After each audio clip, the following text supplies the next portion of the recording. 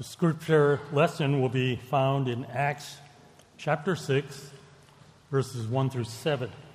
It's page 914 in the Pew Bibles.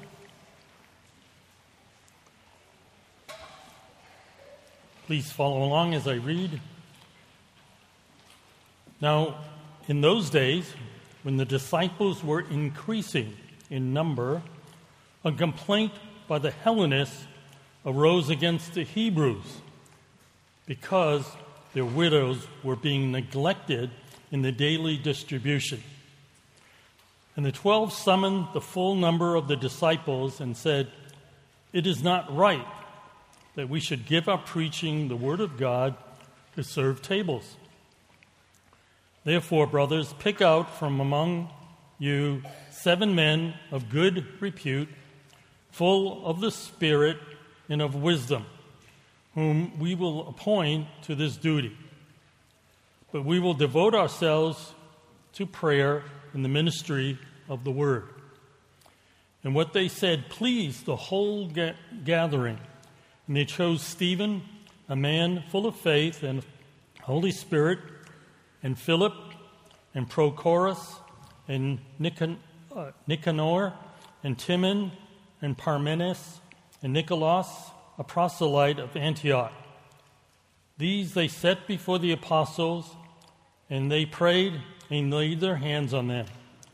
And the word of God continued to increase, and the number of disciples multiplied greatly in Jerusalem, and a great many of the priests became obedient to the faith. The grass withers and the flower fades, but the word of our God will stand forever.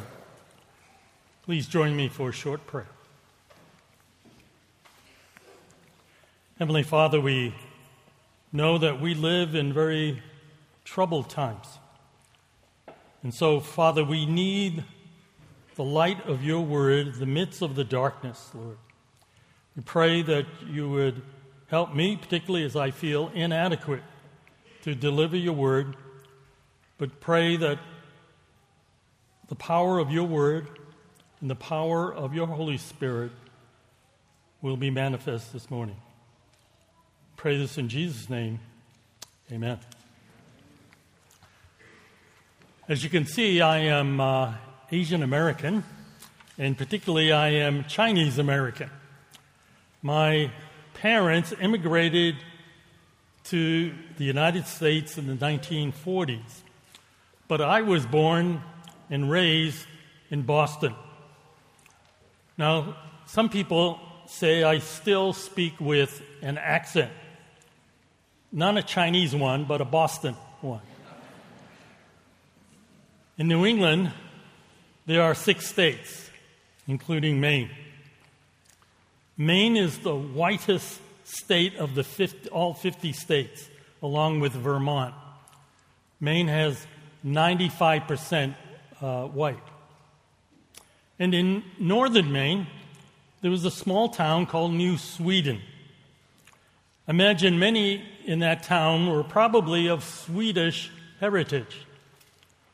The whole town was just about 600 people. And in that small town, there was a small Lutheran church. And on the last Sunday of April 2003, after the worship service, its members moved from the sanctuary into the fellowship hall for coffee, like it always does. And following the church coffee hour, 16 members became ill. One man died a short time later. It was found that the coffee had been heavily laced with arsenic. 5 days after the poisoning, a lifelong church member, Daniel Bonison, shot himself at his family farm. He left a note confessing sole responsibility for the crime. It seemed the well-liked Bonison had a dark side, harboring bitter grudges and battling emotional problems. The 53-year-old bachelor left a note Bonnison indicated that he didn't mean to kill anyone, but, quote, he just wanted to give some people a bellyache like they gave me, end quote. It's one of the worst cases of conflict in a church in recent memory. And it happened in a church where everyone in the church was very similar in background. Certainly not the first church conflict, nor will it be the last. Wherever there are people, naturally there will be problems. That's a fact of life, because we are all sinners. And churches are not exempt. We sometimes think that if we all love Jesus, there shouldn't be any disagreements. There shouldn't be any problems.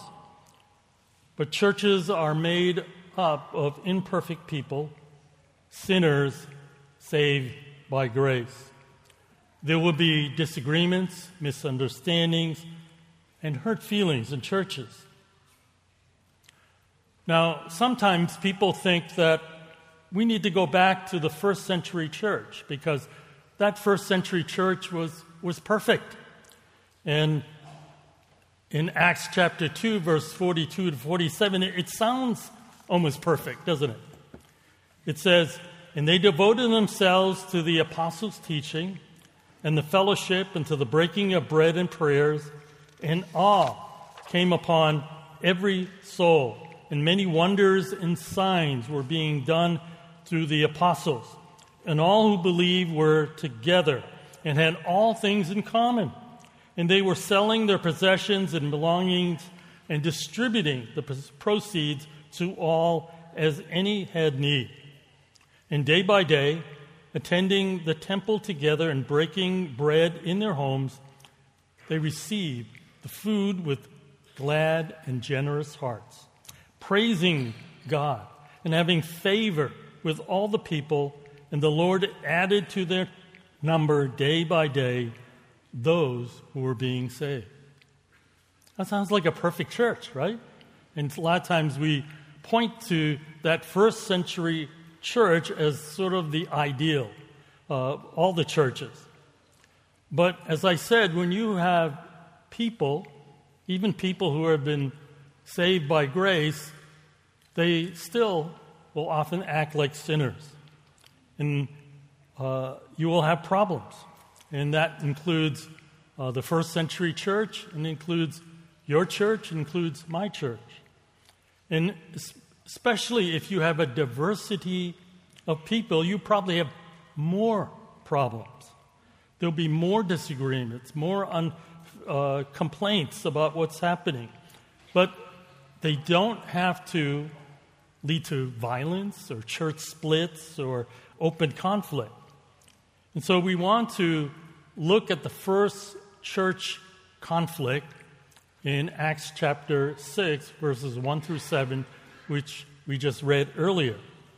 And I'm going to give you a short outline of my message. And there are 4 P's, okay? 4 P's. The first one is we look at the problem. What was the problem in this church conflict? In verse 1, it says, "Now in those days, when the disciples were increasing in number, a complaint by the Hellenists arose against the Hebrews because their widows were being neglected in the daily distribution." Acts chapter 6 describes the problem of the first church that was centered in Jerusalem. And it was a growing church, and that's a good thing. But growth can also bring problems and issues. Scholars estimate that the church at that time could be from 8,000 to 20,000 people. And with that many people, it would be a challenge to make everything run so smoothly. And the church had a feeding program, and that's a good thing as well. They fed the widows, as they obviously did not have government assistance and those kinds of things. And so the church stepped up and provided a feeding program. But there was a problem in that feeding program. People felt they were treated fairly. One group in the church feeling that they weren't treated with fairness. Now, I was trained before I went to seminary. I was trained as an engineer. And so I didn't take any sociology courses. So I kind of mixed race and ethnicity all in one thing. Interchangeably I would use those terms. But I've since learned that, race has more to do with the physical characteristics of people. And so in this first church, just about everybody was Jewish, all right? They're all the same racial group. But within that Jewish group, there were at least two types of Jews. And that relates to the word ethnicity. Ethnicity describes the culture of people in a certain geographic region. It talks about their language, their heritage, their religion, and their customs. And so verse 1 talks about two ethnicities in this Jewish Jerusalem church. And it talks about the Hebrews. Who are they? Well, the New International Version translated as Hebraic Jews. Now, these were Jewish Christian converts who spoke Hebrew, or perhaps more accurately Aramaic, which is a dialect of Hebrew. And this was their main language. And not only that, these Hebrews were born and raised in Israel. They were native to the land. They knew all the customs of the synagogues intimately, and they brought their extensive culture with them as they became Christians. But that verse also talks about a second group. Not only were there Hebrews in the church, but they were Hellenists in that group. And the NIV translates that as Grecian Jews. That is, they were Jewish Christians, converts who spoke Greek because they had been born and raised outside of Israel. They might have come from Asia Minor, Macedonia, Italy, or some other part of the Roman Empire. And when they came to Christ, they brought their Greek-speaking culture with them. And so in that first church, there was already a communication gap. People didn't speak the same language. There was a culture gap as people had different cultural background and they were brought together into one church. And sometimes when that happens, one group can be somewhat suspicious of the other group. And so one group, the Hellenists, felt they weren't being treated fairly by the Hebrews. And so there was a potential here to split the church, the first church, into two. Now, ethnic and racial diversity in a church is a good thing. And I know that your church has been striving toward that. But we also need to recognize that increased diversity will probably mean increased problems or issues, or to better put it, challenges, right?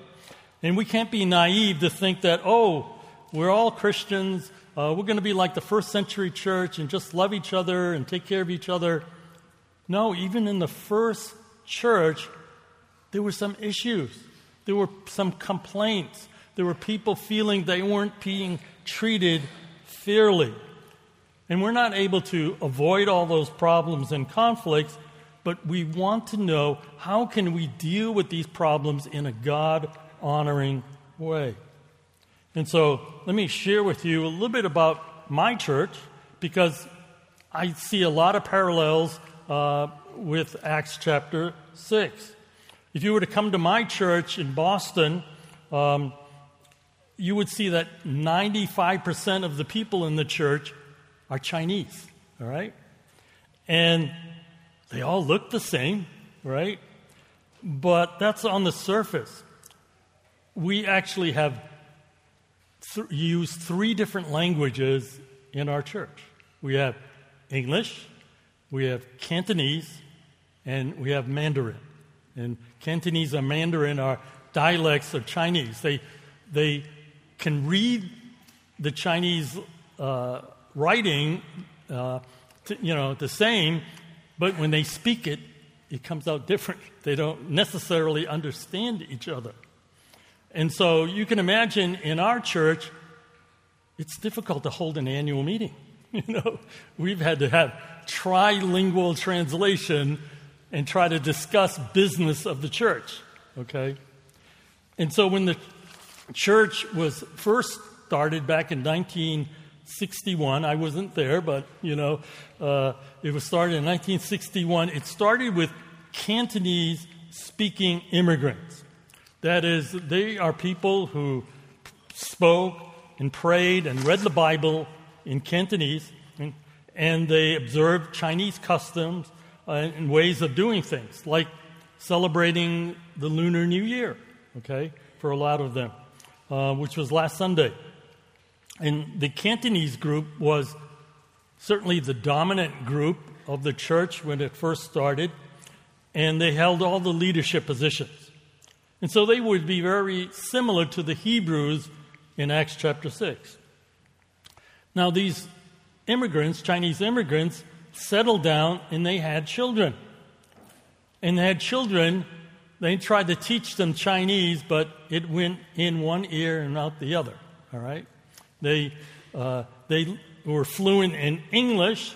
They were Americanized, these children, and we even call them ABCs, American-born Chinese, all right? And they would be similar to the Hellenists that's described in Acts chapter 6. Now, when the church first started, the whole service was in Cantonese. And but the ABCs, they said, we don't understand what's going on. We don't understand the sermon. And so they decided at some point, we're going to have bilingual services. And the service was translated sentence by sentence. And if you come to my church, you'll see that the pulpit there is twice as big as this one, all right? Because they had one for the speaker one side and then the translator was on the other side, okay? And the Chinese-speaking love the translated service. They felt, now we can worship with my whole family here, and we can learn the Bible, and we can learn English at the same time, you see? And so they thought it was wonderful. But the ABCs, the English-speaking, which were mostly high school students at that time, they saw the worship service, translated worship service, as twice as long and twice as boring, all right? They couldn't understand the examples and the illustration that the pastor used in appealing to Chinese proverbs and life in China. And as a result, most of the young people dropped out after high school. And so I can relate to this problem in Acts chapter 6. So that's the problem. There was two ethnic groups. They were racially one, but there were two ethnic groups, and there were some problems, some issues. So second P, the first was problem. The second is the plan. What's the plan to deal with this problem? And so we see this in verses 2, 3, and 4. So the 12 gathered all the disciples together and said, it would not be right for us to neglect the ministry of the Word of God in order to wait on tables. Brothers, choose 7 men from among you who are known to be full of the Spirit and wisdom, and we will turn this responsibility over to them and will give our attention to prayer and the ministry of the Word. Now, the 12 refer to the apostles. They were obviously the leaders of the church. Matthias had replaced Judas in Acts chapter 1. And all these, the 12, all the apostles were Hebrews. They were Hebrew-speaking Jews. But you should note, first of all, that the apostles face the issue. They didn't try to minimize the complaint of the Hellenists. They didn't say, oh, you Hellenist widows, you're just too sensitive. You're acting like children. Why do you think you're not getting enough food? You guys are complaining too much. So they could have treated it that way, but no, the apostles said, this is the problem, and we need to address it. And so they took it seriously. And the apostles got the people together and had a 2-point plan. First, there would be a clear statement of priorities. They said it would not be right for us to neglect the ministry of the Word of God in order to wait on tables. Now, some of us may be thinking, well, if the apostles distributed the food and they're Hebrew speaking and they're making sure that the Hellenists get the right amount of food, that would set a great example, because the apostles are the top leaders in the church. They're models. They should be models of servant leadership. And so this would send a powerful message to the congregation. It would provide healing for the two groups. And the apostles would be showing that the Hebrews cared for the Hellenists. But the apostles recognized God had called them to the ministry of the Word and to prayer. And even drawing them to other good things would not be the best use of their time. It would be a diversion from their divine calling. And so I think there's a principle that's for spiritual leaders, that the higher up you go in church leadership, the more you have to focus on the Word of God and to prayer. Because the church is built on the Word of God, right? And if they are to lead the church, they have to know the Word of God thoroughly. Otherwise, they'll be leading this church astray. And yes, the apostles could go out there and make sure the food is distributed, and that's very important, but that's not the best use of their time.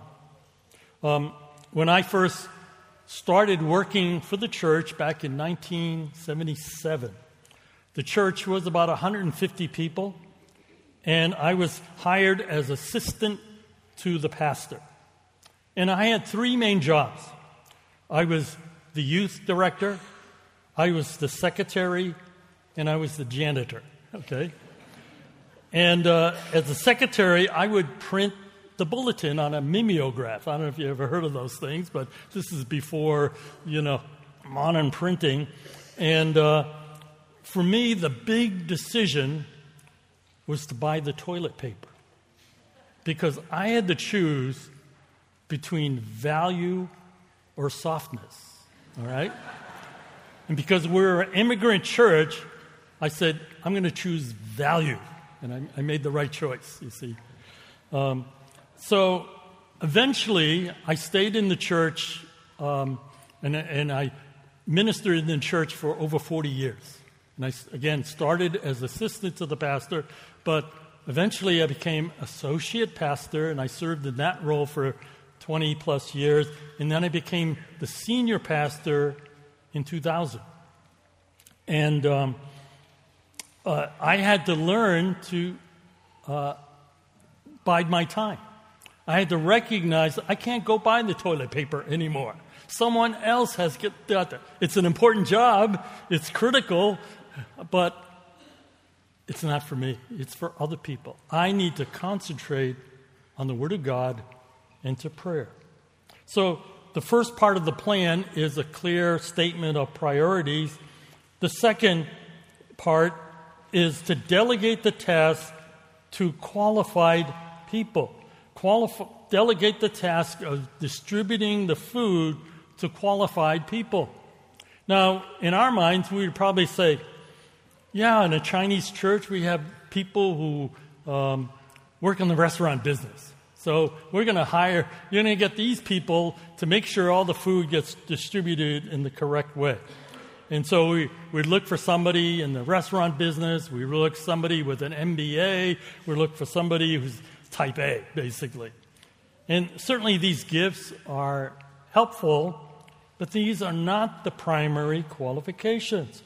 Verse 3 tells us that the primary qualification is that they are full of the Spirit and wisdom.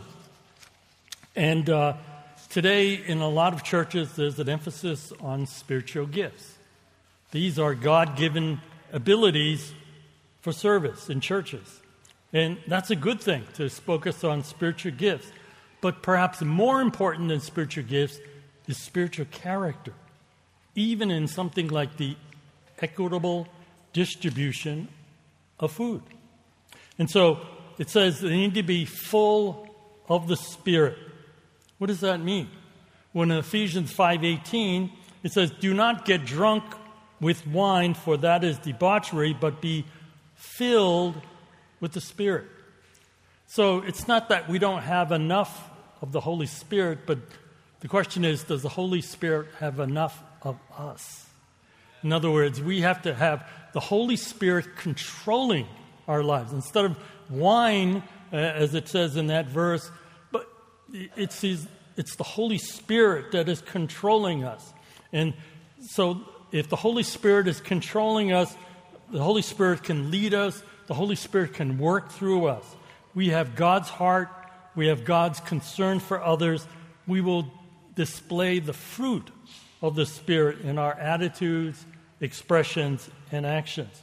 The second qualification is full of wisdom. And please note, it doesn't say full of Bible knowledge, all right? We got lots of people in our church who may have a lot of Bible knowledge, but they lack wisdom because they don't know how to apply the Bible in practical situations. And so we need people who are not just academic-minded and know the Bible and pull out a few verses. No, we need people who know how to take the Bible and apply it to everyday issues and problems. And so that was the plan, that the top leaders would focus on prayer and the ministry of the Word, and the apostles would delegate this task to people full of wisdom and the Holy Spirit. The third P is, I call performance. And I call that performance because we look at how did they carry out the plan. And we see that in verse 5 and 6. And a couple of points here. Number one, the proposal pleased the whole group. That is, the church submitted to the plan. They submitted to the apostles. Now, leaders in the church are not always right, but we should always treat them with an attitude of respect. And there's a difference between loving, respectful dissent and divisive, rebellious spirit. When I was an associate pastor, I served under a Chinese-speaking pastor for, as I mentioned, for over 20 years. And early on, we still had a bilingual service. I still saw many young people dropping out. And I said, what we need to do to stop this dropout problem is to have a dedicated English service and a dedicated Cantonese service. And my senior pastor agreed with me, actually. But then he said, it's not the right time. And so I waited, and I prayed, and I didn't sense any urgency on his part. And I began thinking, all these young people are dropping out. Maybe I need to start my own church or, start my own ministry or something like that. But God taught me I need to submit to the leadership. I need to respect it. And I waited 7 years before he changed his mind. And And actually, when it took place, the church experienced, the largest growth in its history as a result. But it also, my submission to him allowed him to trust me. And he later on recommended that I become the senior pastor when he retired. Okay? And that was the process of learning how to submit to the top leadership. The second thing that we see in the performance is the church chose 7 men of proven character who were all Hellenists. All right? If you look at the names and you wonder, why are they listing all the names? Who cares, right? Well, all the names are Greek names, you see. And so that means they chose not 50-50 Hebrews and 50 Hellenists. They said 100% Hellenists will be on this group because they felt that they were more sensitive to the Hellenist widows and they were closer to the people who were feeling mistreated. And so certainly these Hellenists were, the 7 that they chose were spiritually qualified. And so the church trusted them and with this task. And as I mentioned about when my senior pastor retired, he recommended me to become the senior pastor. But to be honest, I wasn't even thinking of becoming the next senior pastor because no Chinese church across the United States and Canada had an ABC, American-born Chinese, as a senior pastor because I don't read or write or preach in Chinese, okay? And I think, okay, your Chinese church, and particularly the church was probably 2/3 Chinese-speaking at that time. And so they were certainly the dominant group. And yet, my pastor, senior pastor who was retiring, recommended me for the job. And the church asked me to apply even. And I'm honored that they would trust me, even though I'm not, in some sense, from their group, from their ethnic group. And so I liken that to what's happened here in Acts chapter 6. So we see the problem, the plan, the performance. The last P is the product, right? What's the result of following the plan of the apostles? Verse 7 says, the word of God spread.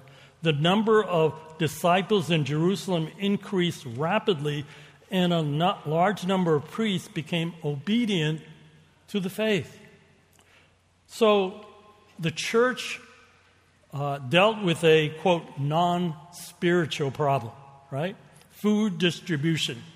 And it resulted, and they dealt with it in the right way, and it resulted in spiritual fruit, in numerical growth for the church.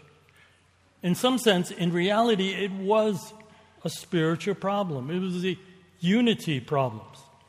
And unity problems can arise when you have different ethnicities in your church, or even in everyone of the same ethnicity, like the church in Maine.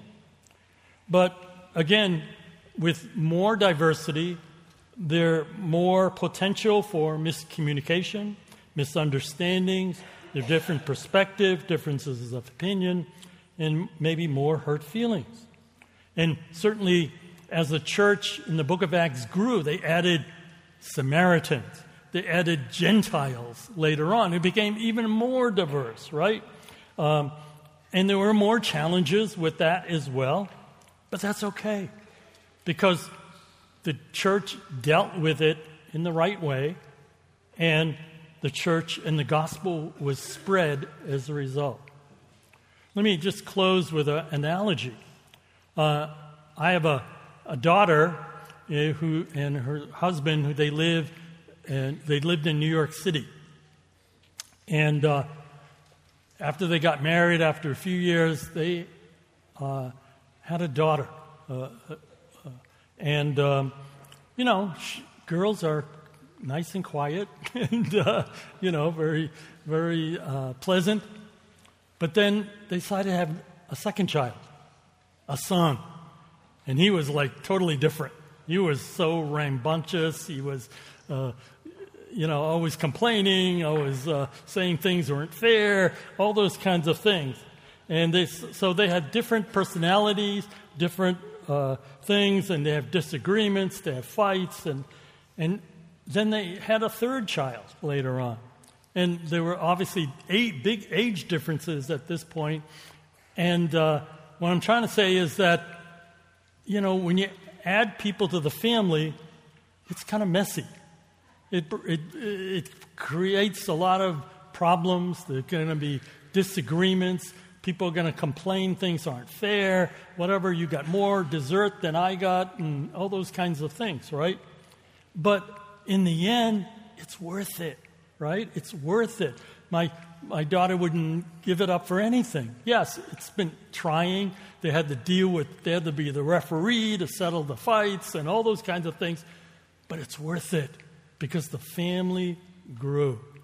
And so the church family is the same thing. Yes, as we have diversity, there's going to be more issues, more problems, more differences of opinion, and you're going to have to deal with it in the godly way. But for God, it's worth it. That's His plan. That's His desire. So my prayer for you as you try to grow in that area, to recognize there's going to be some problems, some issues, but it's worth it in the end. Let's bow together in prayer. Heavenly Father, we thank you for your word that doesn't sugarcoat what happened in that first century church. Yes, there were a lot of good things that were happening in that church, but there are some negative things as well, some challenges to them. We thank you that you included Acts chapter 6 in the biblical record so that we can understand that the leaders treated the problem seriously. They addressed it with spiritual leadership, that it wasn't just a mechanical problem or a business or management problem. It was a spiritual problem. And that unity is always an issue in a church. And we know that you desire for it. For as our church grows in number and grows in diversity, that unity would always be present in that church. So we pray, Lord, for this church and for all the churches, Lord, that as we try to reflect your love and your grace and grow, that we will follow your word. In Jesus' name we pray. Amen.